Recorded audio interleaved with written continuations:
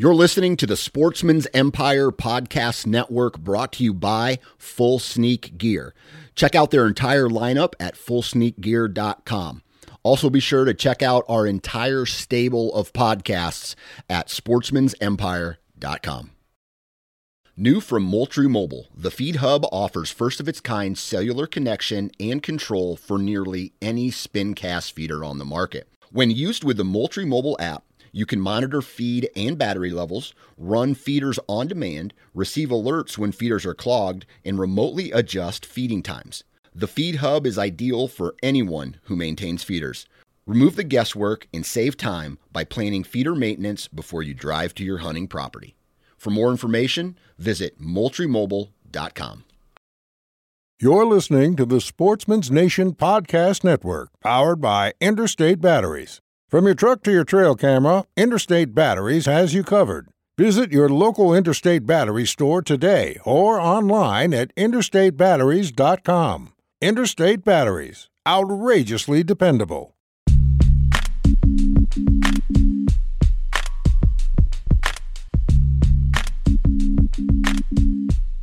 Welcome to the Nine Finger Chronicles podcast, brought to you by Exodus Trail Cameras, the #1 podcast for bow hunting product information and hunting stories from across the nation. And now, here's your nine-fingered host, Dan Johnson. All right, here we go again. I don't know about you guys, but I am happy that this is only a 3-day work week for me. I have, I live that cubicle life, and I guess there are some benefits, like I get a 3-day work week this week, and I get a ton of other holidays off that I really don't celebrate, but I get them off, so I celebrate them because I don't have to go to work. With that said, I hope everybody has a great Thanksgiving. There is definitely a lot to be thankful for. And I think I'll just say that right now. Number one, first and foremost, I am thankful for my family. I am thankful that my family supports my decision to be a hunter, and a serious one at that. A big shout out to my wife for that.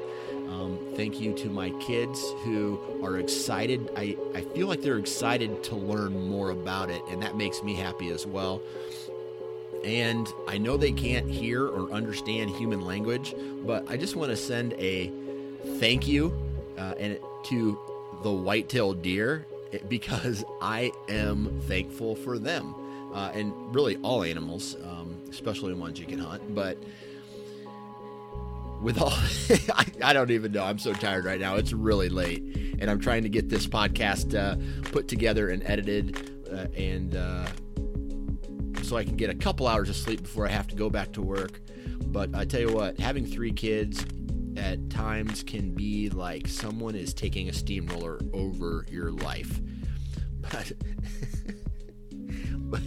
But that's beside the point. Dude, I went out and I killed a doe. Well, I thought it was a doe. It was actually a button buck. But I got a phone call from my good buddy Ben Harshine the other day, and he's like, "Hey, man, what are you doing on Sunday night?" And I said, "Not much, man. You want to come out and do a little doe management on one of my farms that he hunts?" I'm like, "Hell yeah."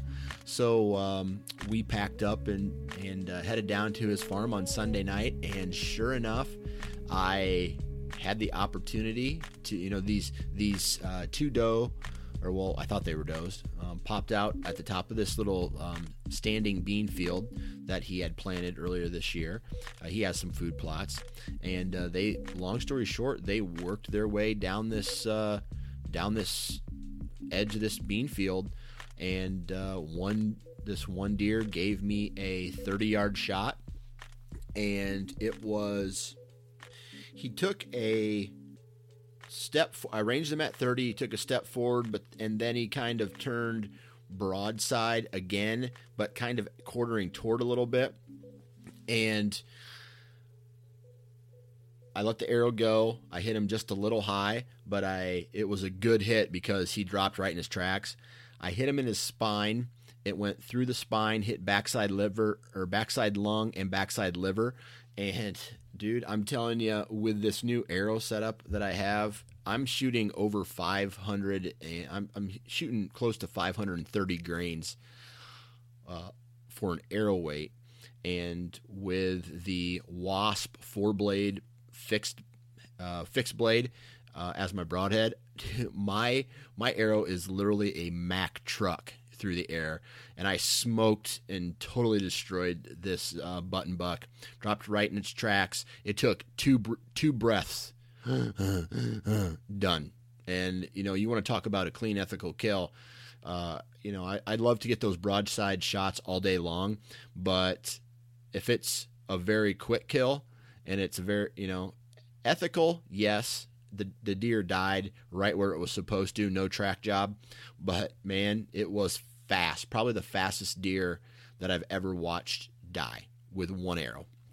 So that brings me to today's commercial. Wasp broadheads are straight up kick-ass. Dude, made in America. They are, that trocar tip they have is serious. It's tough. It's just one of those broadheads that if it connects, it's going to do some damage and it's going to do its job and perform. So, there's not much. I mean, what do you want me to say about a broadhead? I could give you all the details of how it's made. Blades are sharp. It is durable. They fly accurate, and they're made in America. Badass, badass, badass, badass. If you guys want to find more information about the broadheads that Wasp offers, visit wasparchery.com. And when you do decide to purchase your pack of broadheads, enter the discount code 9fingers. That's the number 9 followed by the word fingers, and you will receive 20% off of your purchase. And for a pack of broadheads, that is a good chunk of change. So keep that in mind. Now, on today's podcast, we are going to be talking with return guest, Gary Faith, and he lives in Western Iowa, and he is going to talk about how he harvested a buck on his private ground with his landowner's tag. Then he went to public ground on a different part of the county that he lives in, and grinded it out for a couple days and found success on a great deer. And that's what today's podcast is about. Hopefully everybody who still has not connected with a deer is still out there grinding, man. I know what it's like. Let me and my voice listen to me when I say keep at it, guys. I know from this point it gets a little tougher and a little tougher, but if you're smart, you make good decisions. It's just a matter of time until you connect with what you want to connect with. So keep grinding. And now let's get into today's, I guess we'll call it a public land rut success story. All right, back again. We have another returning guest, Mr. Gary Faith. How you doing today, Gary? Hey, Dan, how you doing? I'm doing real good. Really good deal. Well, as a lot of the guys who are guests on this podcast do, they reach out to me via Facebook or some kind of email, and they're like, hey, check out what I got. And you sent me a picture of a stud. You are a fellow Iowan, but you don't live necessarily in the glory lands of the southern part of the state. You live kind of in the western northwest part of the state, right? Correct. Okay. Yeah. And you've been on the podcast before. So today I want to talk to you a little bit about leading up to the season on your family farm, and then why you're on here is this buck you shot this year is actually on public ground. So I want to hear the whole story, but I want to go back a little ways, and the first question I want to ask you is, going into this season, archery in Iowa opens October 1st. Going into this season, what kind of expectations did you have for bow hunting this year? I don't know. I wanted to be able to, like, the time that I did have, I was hoping to allocate better than I have in the past. It's like, it seems like I go in there sometimes and I'm just hunting just to hunt.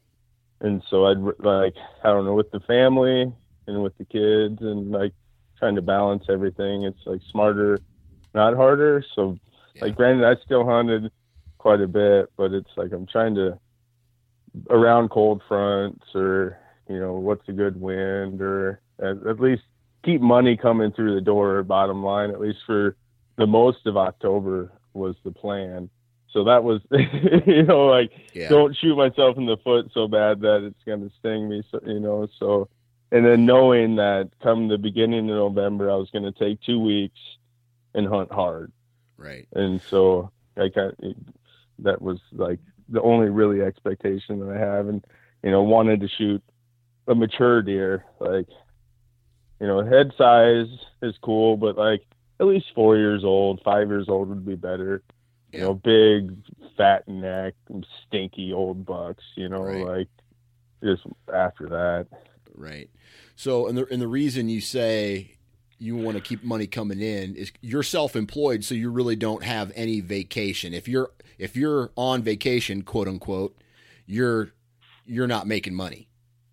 No, not at all. It's I heard it. Some guy put it really well. He said, "I'm willing to spend as much time as money as I want to lose." And so it's you try and put it.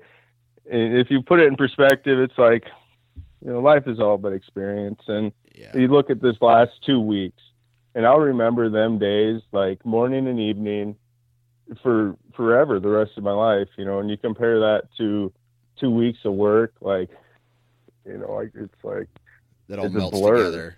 It does. It's, you know, or a week or a month, you know, you get on one of these great big jobs and all of a sudden you're there 4 or 5 weeks and it's like, holy cow, it's already a month later that you're like, it's just insane. So you think about these 5 or 6 day windows where you truly immerse yourself in the wilderness and you remember all these little details. It's just, absolutely. It's just where it's at really. But so aside from, you know, actually hunting, I mean, did you have anything, because you own a family farm, you and your brother and your dad and some other family members hunt on this family farm, and you were on the podcast the last time. I think you discussed we discussed some deer hunting, we discussed some elk hunting, but historically the family farm has kind of been good. Before the season starts, did you have any trail camera pictures of some like deer that you wanted to attack this fall? Yeah, there was a couple really nice ones. There's several really big 8 points, one that had a split 3. You know, like, I don't know, I listen to all these podcasts and such a theme is, well, you get them on camera. Well, I'll run these cameras, you know, and it's like, I'm just kind of over that. Really, you know, it's so exhausting staying up with these cameras and running these cards and trying to keep inventory from year to year. Like, I have like a hard time, you know, aside from like this wonky buck that we have, he has an eye gouged out. So, I mean, that's pretty distinct. I mean, you can really tell that, you know, but like, I just like, some guys would be like, oh, this deer was gone 2 years ago, but then he showed back up. This is him for certain. I'm like, oh man, I don't even, it might be, you know, I don't know. It's just, he looks like a big deer, you know, so I don't know. Completely opposite. I'm completely opposite of you. Like, I don't know what it is about trail cameras, man, but if someone gave me a job, paid me minimum wage to just go check trail cameras every day, I think I would take that job. You'd be all over it. Yeah.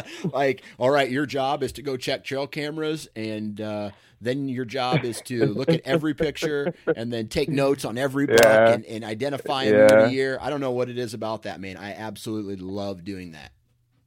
You know, and like when I moved home, it'd been, I don't know, 7 years ago or whatever it was, like, I was all over it. And then the little brother, he kind of moved in and he kind of took over the camera thing. And so he'll show me all the pictures and all that. But it's like, I'll put $200-300 in the cameras a year to have like $200 worth of them die, you know, just to have to buy $200-300 more. And then you're buying salt blocks and stuff in the spring. And so it's like, it's just a dump, you know, it's like, to be quite honest, the allocation of all my money has gone towards the back burner of elk hunting in my mind. And so it's like I can spend $400 a year on mineral on deer that may or may not help, or I can buy an elk tag. Like, let's buy an elk tag, you know? So right. I guess, but yes, I love seeing a big buck on camera. It's great, you know. But your farm, I mean, your family farm held true, right? I mean, big deer, good deer, big deer. Yeah. I mean, world class, awesome, mature, big deer, you know. And they're always, it's just a good neighborhood. We got good neighbors, and it's huge sections, and so, you know, and so, but in order to keep pressure down on our farm, I spend 95% of my season on public. You know, so start the season, I'll go out there and just to like hang and hunt every time, different tree, different section. Like from where I live, there's like 17,000 acres within 40 minutes of my front door. You know, so it's like, let's go here. Northwind, all right, well, let's go here. And so I know over time we've hunted the farm and we've kind of figured, all right, this area is good on a north wind, this area. And so we know where to kind of pick it apart and to wait till the end of October, early November. Let's move in then. And, you know, and that's what I did. And so to like cut to the chase, on November 5th, I go into the farm and I sit a historically awesome stand and actually snort wheeze in a really nice mainframe 10. And I farmed some land there for our family, and I get a tenant tag as a part of the deal. And so I shot him, 4-year-old, I think, 22 yards. He piled up 50 yards later. It was awesome, you know. But so with that in the books, great deer, it's like now time to focus 100% on public. Yeah. And so that's kind of where the story all begins with this next deer. Right. So you're one of the lucky few who, you know, guys like us, we can get a statewide Iowa tag every year, but you're one of the lucky ones who actually gets a landowner's tag as well. So yeah, I'm spoiled rotten, man. So that's awesome. I mean, I don't know a guy who would ever not take advantage of that. I mean, I definitely would. So basically you hunted your family farm one time and harvested a good deer. Well, yes and no. I mean, I bet I sat a half dozen times, maybe more, but it was the first time I sat in this particular valley. Oh, okay. I gotcha. You know, and so, I mean, I'd been on there and I saw one really, really good buck, but he, you know, that didn't work out. And so that was early, I think November 1st or 2nd or something like that. And so, but, yeah, on the 5th, I shot that buck. And so, okay. And then my vacation, actually, I had a little bit of work to finish up on then like the Monday, the 7th or the 6th. And so the rutcation for me really started up Monday night and then ran through that week. Gotcha. So now that wasn't this, let's see, today is the 15th, I think, or the 16th. Yeah, it's the 16th, November 16th when we're actually recording this. And you shot that, which would be not this past Sunday when this launches, but like the previous Sunday, right? Yeah, it was actually on the Friday night. Friday night, yeah. Yeah, okay. Friday the 10th. I shot it. So, all right. So, you harvested a buck on the family farm, right? You use your landowner's tag. Then, what's the rule on the farm once you harvest a buck? One and done. One and done. Okay. Yep. So it's a big family and we're all deer hunters. So it's everybody gets a buck and then it's elsewhere to go. And so right. That was the next move. Right. So this public ground, is this some ground that you've been in and out of over the years? Yeah. Yeah. It's just so huge. I've hunted down there. I mean, I think I was 10 or 11 the first time I ever was. I can recall my old man shot a really nice one, and I walked up on it, It's the first time I ever saw like a really big deer. I was like, holy smokes, like what is this creature? And I was young enough that I was no help pulling it out, so he pretty near killed himself getting that thing out of there, you know. But just really, really big sections. It's all managed by the state, so they will leave standing crops. They'll tip fields with alfalfa. They do a certain degree of food plots in there throughout the whole area. I mean, it's just really nice. It really is. What about like scouting? I mean, was this, because you mentioned you did a hanging hunt. So was this scouting that you did before the season started to find this location? Or is this places, you know, these like locations that you were bouncing around on this public ground, places that you've identified over the years of hunting it? Well, it's kind of a snowball to get to exactly where I shot that buck. I hadn't hunted the valley in particular that I ended up harvesting him, aside from the evening before, or 2 evenings before. It's the first time I've ever really been in through there. As for the section itself, I've hunted in there the last couple of years, but it's big ag. So I'll come down like late season muzzleloader and I'll sit and watch the ag, you know, and I've never really dived into the deep parts of the section per se. And so that was this year, was a little bit more. I'm just going to put a stand on my back, and I'm just going to, like, the DNR has the hunting atlas. I'm sure you know about it. Yep. But absolutely. it has that LiDAR relief on there. And so it will give you the lay of the land without the trees. Yep. So it's like, I just fall asleep to that. Like, you know, just sitting there and like you playing the winds through your head and then studying the topography and knowing what is left and what's not for crops. And then thinking about where the pressure that you have been seeing and where you think they're going. And it's like, it's just kind of funny thinking about how I got to where I ended up being. It was all based on pressure. You know, it's like I went to one area and it's like, oh, there's some headlamps. Okay, well, let's go somewhere else. It's like, oh, okay, well, this is a nice plateau that I found in my sleep this one time, you know, and so let's get up there and go check that out. And I think on a northeast wind, it ought to press me off this, you know, top of this ridge. And so it kind of started there. And so I sit over this bedroom and, you know, I'm into bucks immediately. Here comes one as I'm setting up the stand, and I get up in the stand, and here comes another young one. And then about 10:30, 11 o'clock, here comes a nice 3-year-old. I was like, all right, okay. And so I get down. Let's see. I took notes. So hold on one second. I just want to pick your brain about, I guess, you know, you were doing some digital scouting on this atlas and you were looking for, you know, certain terrain features, right? Then you get in there and you're bouncing around, you're trying to avoid other hunting pressure. So you were going into this area for the first time, but in the dark, right? The first, well, yeah, it is, okay. So I went in there the previous week in the evening, like on a Friday, and there's this great big field, and it was a north wind, so it was blowing me out, and I forgot my harness. And it's like, I always think, you know, wear your damn safety harness, as Dan says, you know. And so it's like, I got my stand and everything in my truck, and I forgot my harness. I was like, all right.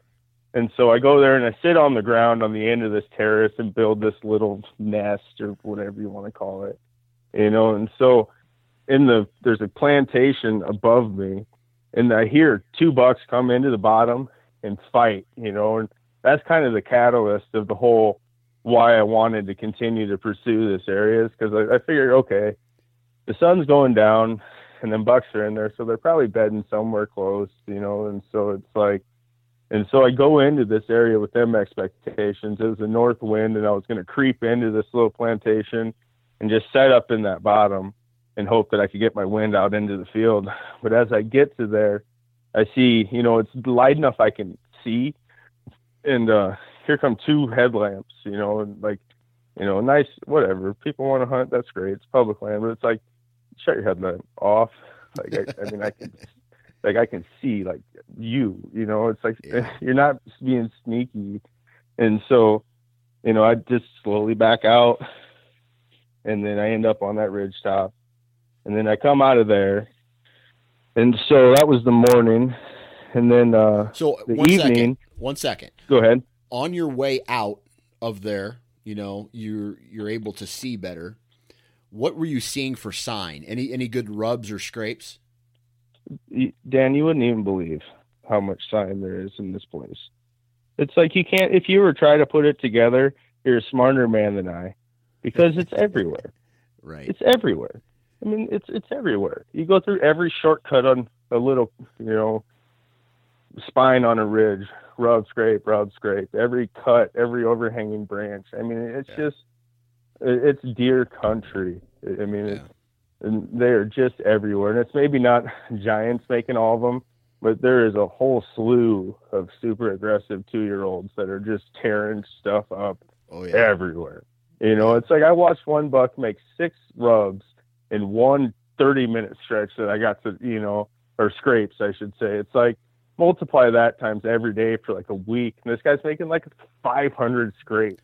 You know, it's like how do you put, like, I just can't put it together really. One thing I will say that I was trying to take notice on, and I heard it from Dan Infalt, but is the height of the rubs rather than the size of the tree, rather than, you know, but how far it is off the ground. And he says if you go from waist high or higher, it's generally speaking going to be a big deer.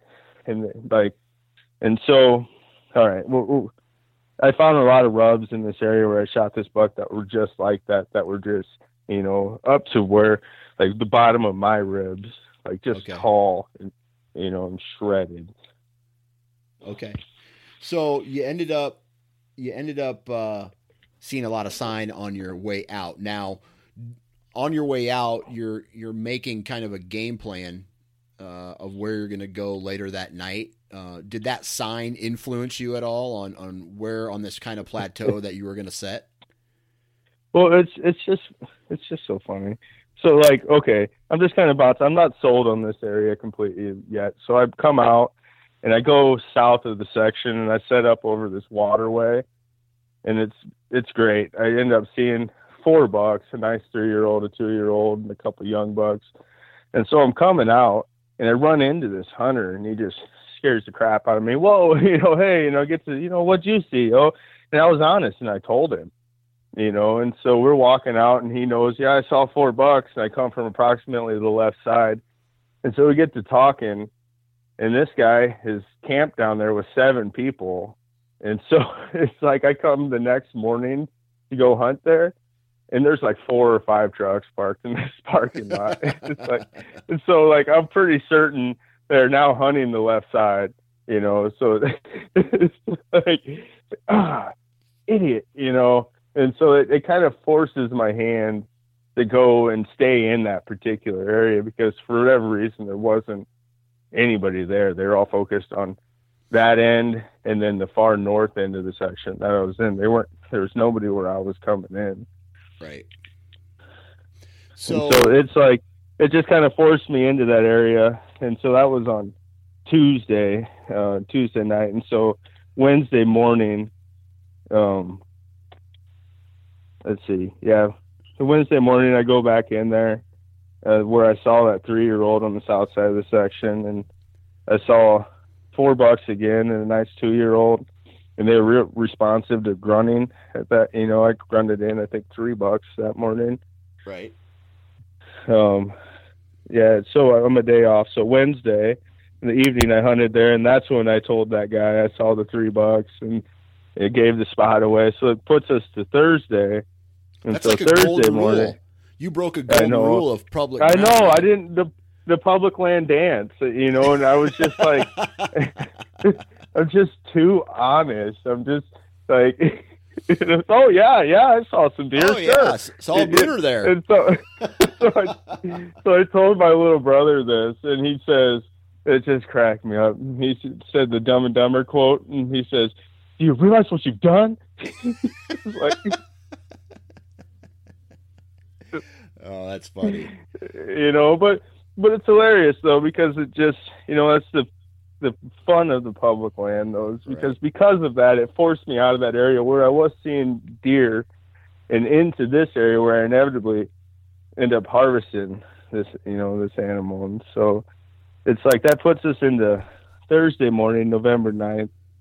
And so I go up back to the top of that plateau, and the wind is south this time. It's coming out of the southeast, and it's just not right. I got busted by 2 deer in places that, like, the wind wasn't blowing there, so it's like it was swirling or breathing or whatever you want to call it.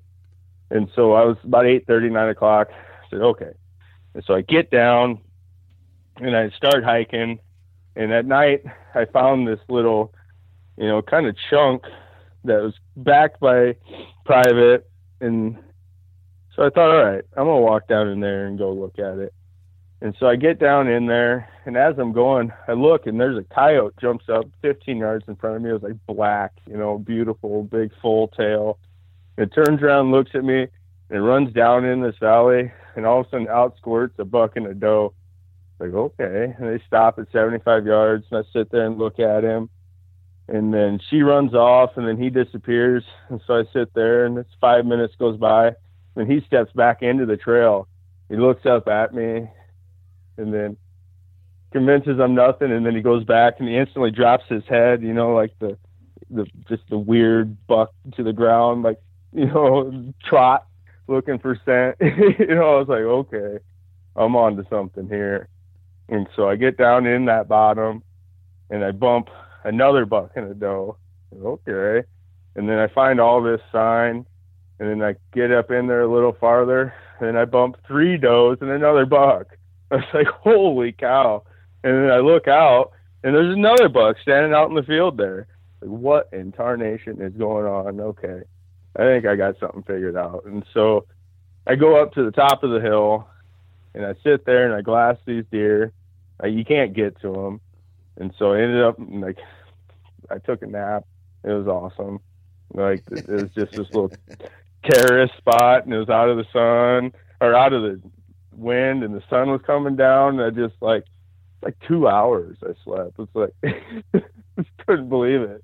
And so I get up, and I get out of there, and my little brother picks me up, and then he comes in with me because he's having some hard luck.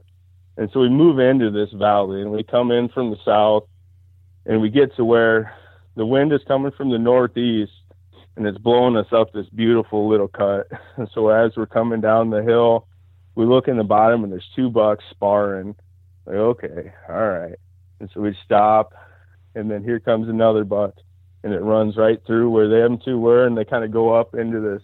This valley has almost like a flat, and it's a big old bowl. It's an awesome place. But so we carrying the stands in, and so we decided this is where we're going to stop, and we get up in the tree, and it was a great night. I think 7 bucks we saw total. Like, it's so hard to, like, my buckometer for being able to gauge on the hoof is so terrible. You put that animal dead in front of me, I'm within probably 10 inches, but if it's on the hoof, it's a gamble. That's one thing that I suck at is saying how big a deer is looking at a track, like 140, 150. I'm just basically guessing, I think, yep. and then hoping I'm close. One thing that I think a guy can definitely learn, though, is how to age deer based off of, body characteristics. But rack, you throw all that out the window.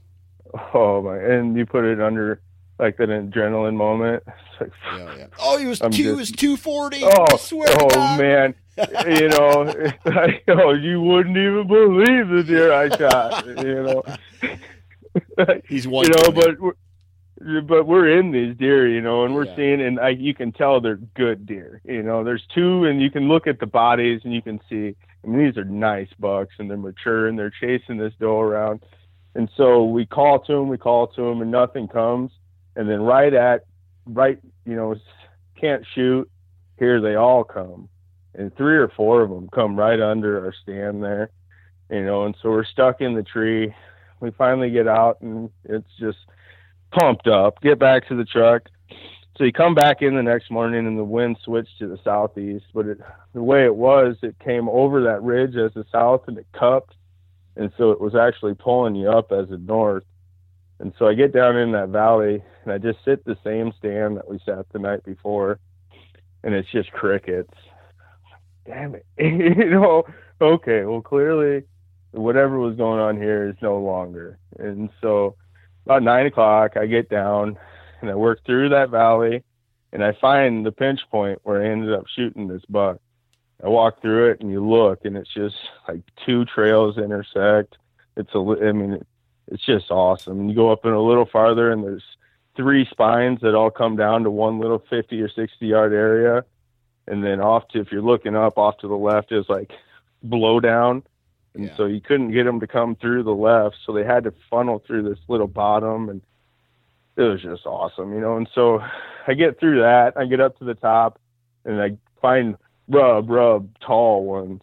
And then, I look up, and there's a heater bodysuit, you know, 50 yards.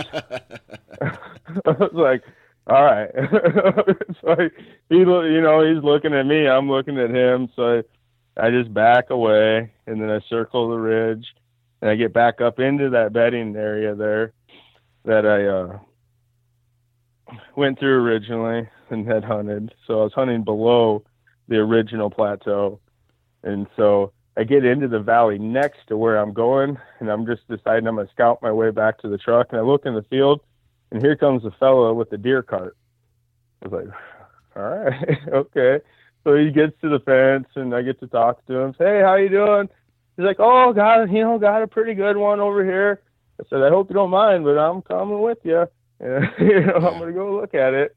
And so I went over there, and I looked at it, and it was a beautiful buck. It was the buck that I was watching yesterday, you know. Yeah. It was just beautiful, cagey 9-point. His main beams curled all the way around to where they overlapped. The tips did. Oh, cool.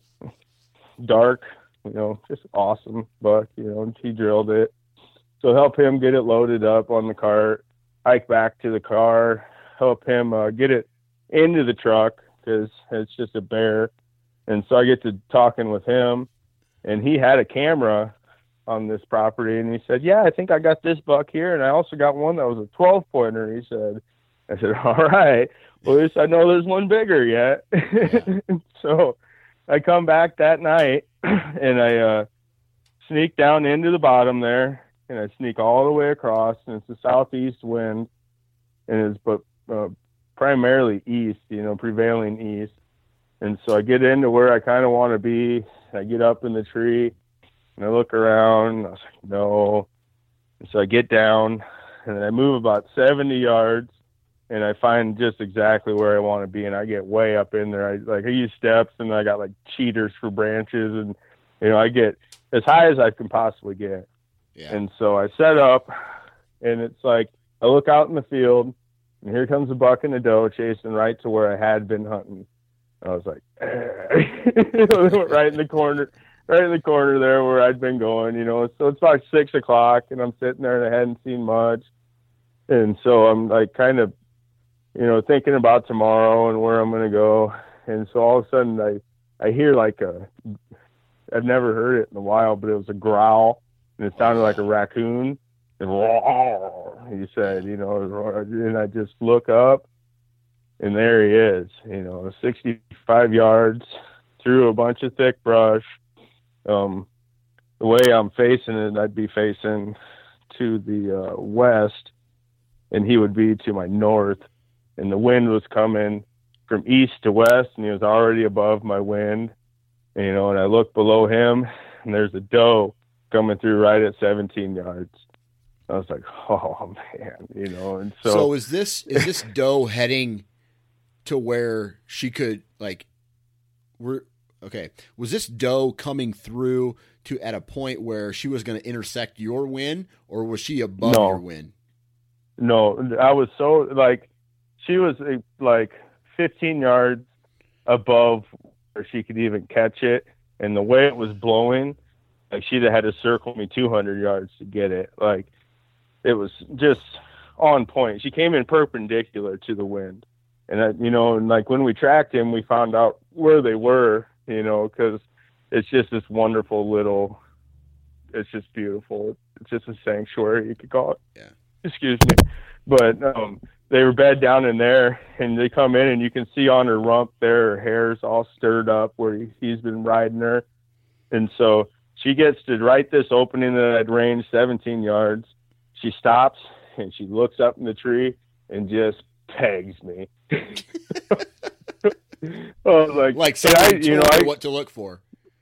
Oh yeah, and I caught the whole thing on camera. I bring a swing arm and all. I don't know why, just for my own kicks, but I videoed the whole deal.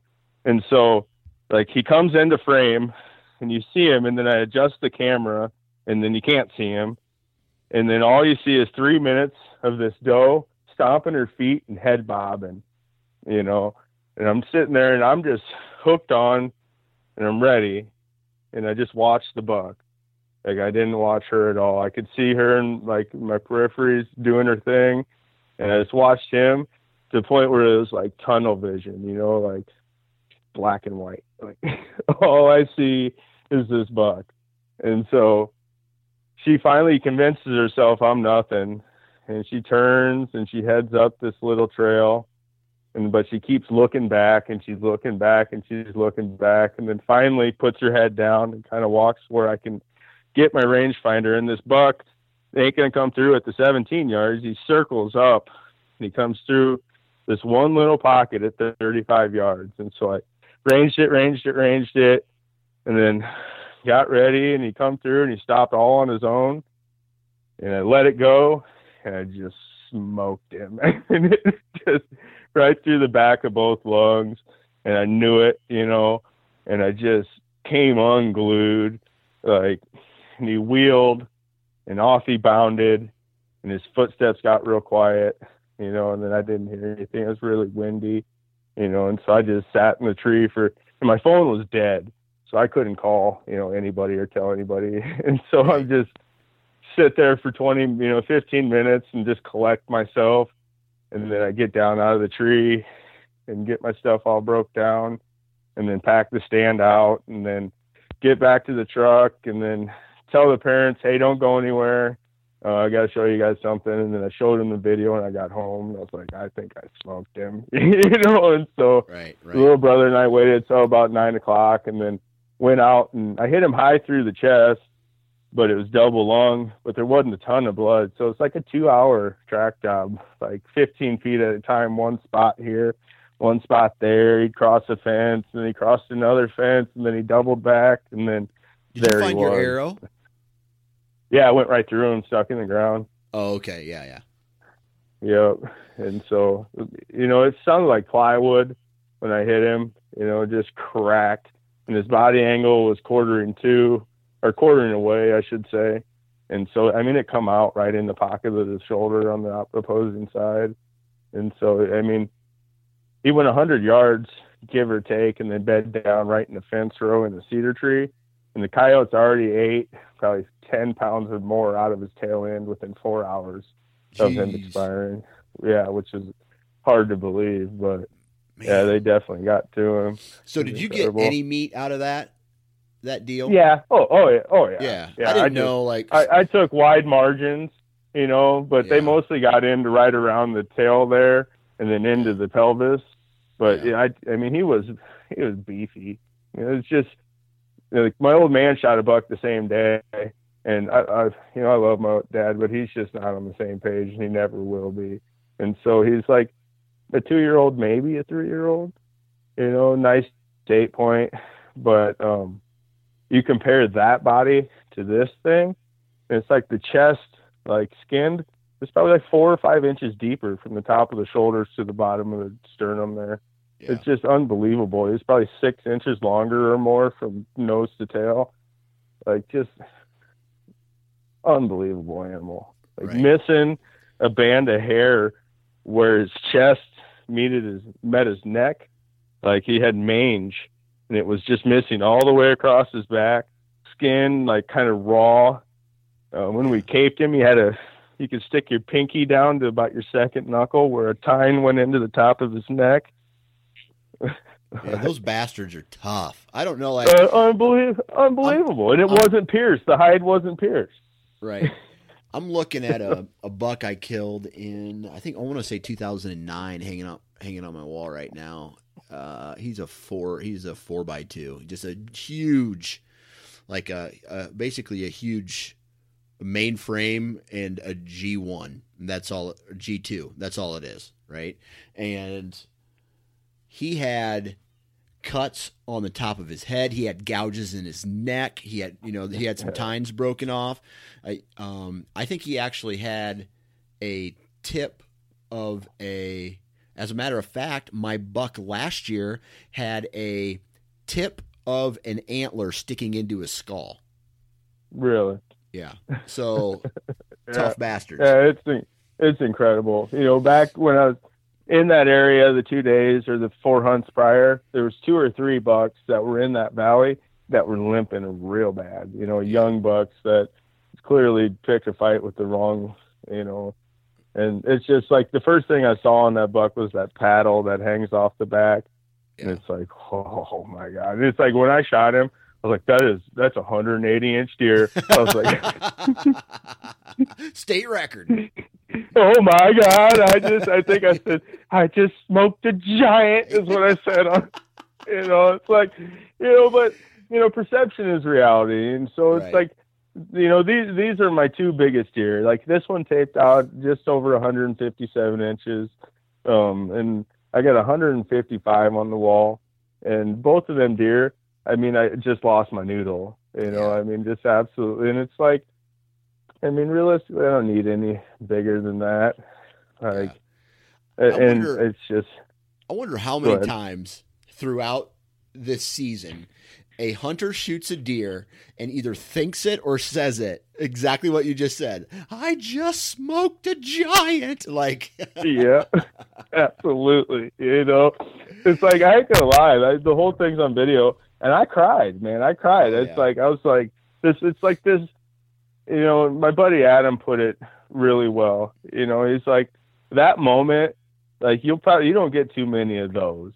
It's like to know that you made a good shot on a really high quality animal on a public land hunt where it's like I you feel bounced like around a lot. I truly hunted these animals. That's how I felt when I shot them. It was like I'd been busting my hump. But that was like, you compare to the Western guys, I kind of seem like I'm a Nancy, but it's like I did probably 15 miles, to get that deer, with a stand on my back, carrying everything in and out every time, and it's like I'm not trying to boast, but it's like I just feel proud. Oh yeah, dude, and that's what I said on the Wired to Hunt podcast when I talked about the buck that I shot this year. The antlers on his head and the body size just really don't mean too much to me, as opposed to me going into a property, reading, playing the wind, reading the sign, playing the terrain, setting up in a good position that I've. Not that I've ever scouted or been there before, but over the years, I've taught myself what to look for. I did those things. I followed that process, and sure enough, it all came true. So, and I was proud of that. Yeah, it's just, it's so much anticipation. That's the word that comes to mind for me all the time is anticipation. It's like, for me, a lot of times on a given everyday basis, like I do a lot of sits, and a lot of times I work in Omaha and I live north of Omaha. And so it's a lot of the public is between myself and there. So I'll bring my stuff with and like conveniently finish my day about 3:00 and then, just go sit somewhere for an hour and do that, 3 days a week plus the weekends. And I have to throw this out there. She won't listen to it, but it's like, thank you, Alicia. Yeah. Thank you. Because she's just a champ. She's a champion. It's like I'm up before the sun, and like I'm trying to be the first guy there. Like it's like all these things. It's like I've listened to almost every public land guy podcast the guy can get his hands on, between everybody and so it's like such a reoccurring theme is get back away from pressure, be the first guy there, be willing to move and hunt over sign, keep your wind right.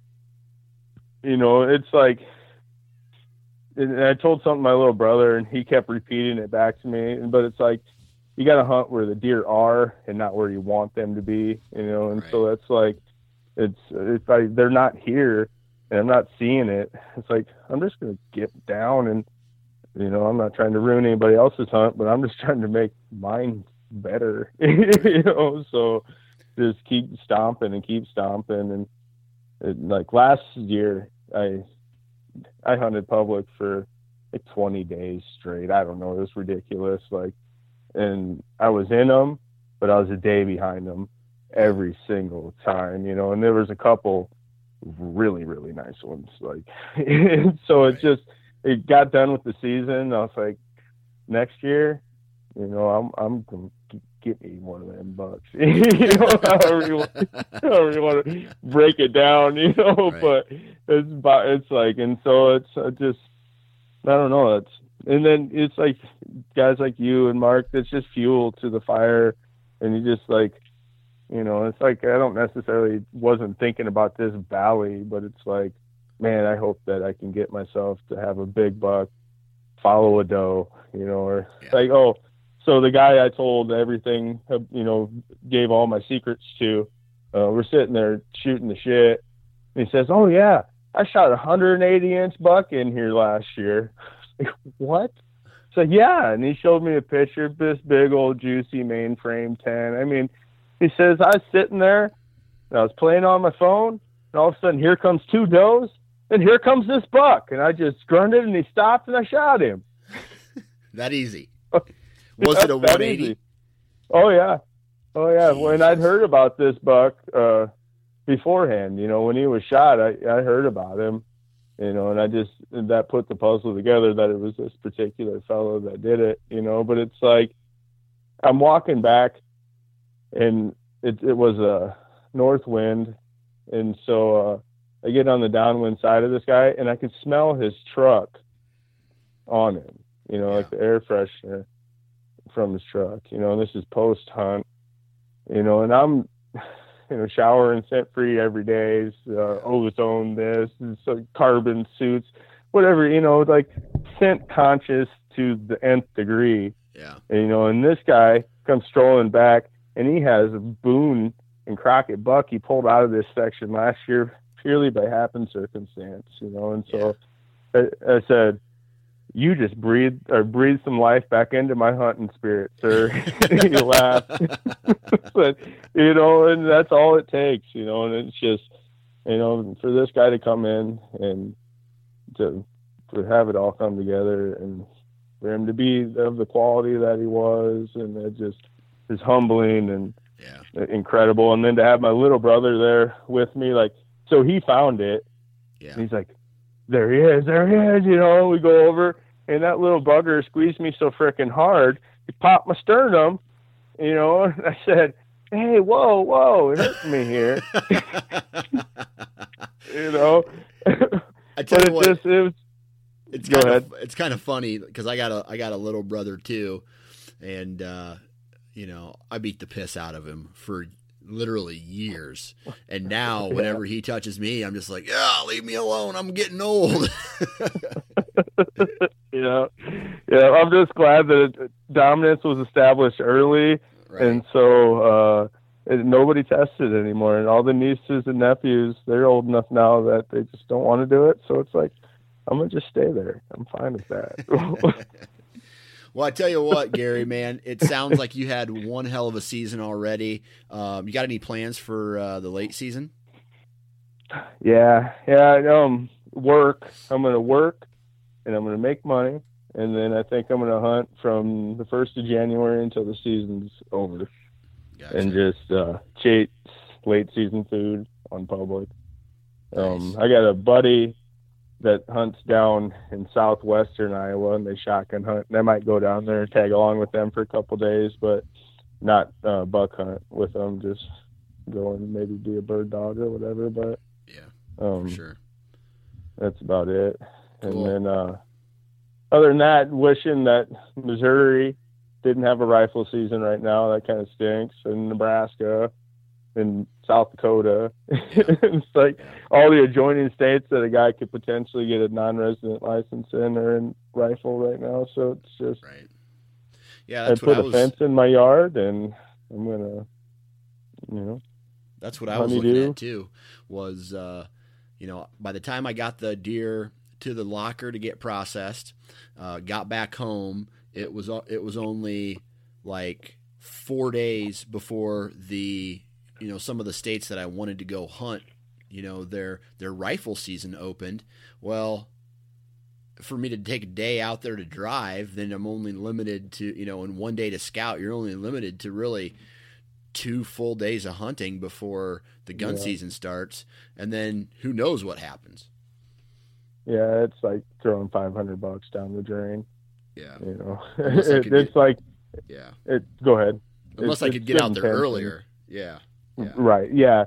Yeah. If, like ideally it'd be great to go out there in the beginning of September, like Western Nebraska, and just stomp and, have a good layout and then be able to go and spend, 5-6 days doing it right, Right. Absolutely. But I did end up shooting cow elk out in Idaho though. That was pretty sweet. So you got a full freezer. Oh my goodness. You wouldn't even, yeah. I am doing venison diplomacy all over the place. I'm just, making friends. You like elk? You ever had elk before? No? Oh yeah. Here, let me show you how to cook it. It's, what I did though, and Hank Shaw and your guys got me thinking this way, but I took the whole front shoulder off that first buck that I shot and cooked it whole, split it right at the elbow, and cooked it in chicken broth and put green chilies in it and taco seasoning and all that. Put it on 400, cooked it for 5 hours. It's phenomenal. Like it just fell apart. And then used that to make enchiladas, and then I made nachos out of it today. Like, I had not done it like that, before, and I just couldn't believe it. It just fell apart, and so now I have a pile of shanks. Like, it's just shanks and front shoulders. I got a whole bunch of them, so I kept them all whole. And so I'm like, for family outings and stuff, I'm gonna start just cooking whole front shoulders. Well, you've had a great season. Good luck late season, and hopefully we chat again, man. Yeah. Do you muzzleload, or are you going to go out, or? I'm not 100% sure yet. I'm just going to play it by ear. I got the ATA show that I have to attend. That will be it's basically the last week of the season, but there might be that 4 or 5 day window that I get out the previous weekend, like once shotgun season's over. Who knows? I got to find the food, got to find the bucks. I might try to get out as soon as shotgun season's over to set some more trail cameras out, but it's no promises. And then if it's mild weather, there's no point, because the deer literally move 5 minutes. Yeah, and with this acorn crop too that we had this year, it's like, if we want a good late season, we need about a foot of snow and about 10 degrees, and then we'll be able to get them deer out of the timber. Otherwise, I just think that it's going to be tough. With the acorns are everywhere. You walk around, and they're everywhere. I mean, you can't. There's no one place. They're just everywhere. Right. Yeah. My field, even during the rut, my field edges were dead this year for trail cameras. So it's been kind of goofy, really. Like, the farm, usually the 9th through the 12th, lights out mania, can't go wrong. And this year it was just me, like, we're running cameras, we got people out there hunting, and it just, I don't know. I mean, it was so localized. It was like, if you're in it, it's good, but it's not like it was just craziness. So I don't know.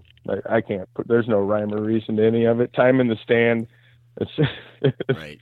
Right. Just time in the stand. Absolutely. Mr. Gary Faith, thank you for your time, Yep. and good luck. Thank you. And there we have it, another podcast in the books. Huge shout out to Gary. Thank you very much for taking time and coming on this podcast as a guest and sharing with us your public land success story. Huge shout out to all of you who have taken time to download and listen to this. Please, please, please, please, please continue to do so. I really appreciate it. Huge shout out to all the partners of this podcast: Wasp, Ozonics, Deer Lab, Exodus, Lone Wolf, Gearhead, Ripcord, and Bighorn Outfitters. Please go out, do some research on those companies. They support me, and I would love it if you would support them. Huge shout out to my wife. I know that it gets tough with me in here at night doing some of this. Thank you for your patience and your support. She'll never listen to this, by the way, but I figured I'd give a shout out to her anyway. Huge shout out to everybody. Man, good luck the rest of the season, guys. It's not over yet. Don't give up. There's still plenty of time. Gun seasons are happening, and I know that right now, once that gun season hits, it can either be good for you or it can be not good for you, especially if you're a bow hunter. I know that a lot of you guys participate in gun hunting. I, for one, don't. Not because I don't like or care for guns. It's just that at this stage in my life, I am a bow hunter, and that's what I do. But like I said, guys, there is plenty of time left to go out and be successful. I'm rambling again. Let's see, I think I've said everything. Go to iTunes, leave a review on the Sportsman's Nation Podcast Network, guys. Make sure you go out and like the Sportsman's Nation Podcast Network Facebook page and follow us on Instagram. Also, the Nine Finger Chronicles Facebook page and Instagram if you haven't already. Go to iTunes, leave a review, 5 stars, about what you guys think of this podcast network. I'm telling you, there is some more kick-ass stuff coming down the pipe. And as soon as I get a little bit more money, I can start doing some expanding and bringing you guys even more kick-ass content. And I think that's it, guys. There comes a time this week where we need to realize what is important and what we are truly thankful for, and that is family. So it is okay to step out of the timber, maybe for a little bit, and go spend some time with the ones that you love. Or you could do, if you're like some families, you're in the timber with the ones you love, and that's great too. But remember, family is more important than deer hunting. Just a friendly reminder on that end. Guys, have a happy Thanksgiving. We will see you later this week. Just remember, Black Friday, there's going to be a podcast, and I think there's even going to be a podcast on Thanksgiving, so keep an eye out if you're traveling. Listen to those podcasts, guys. Happy Thanksgiving, and if you are going to be in a tree, wear your damn safety harness. Happy Thanksgiving.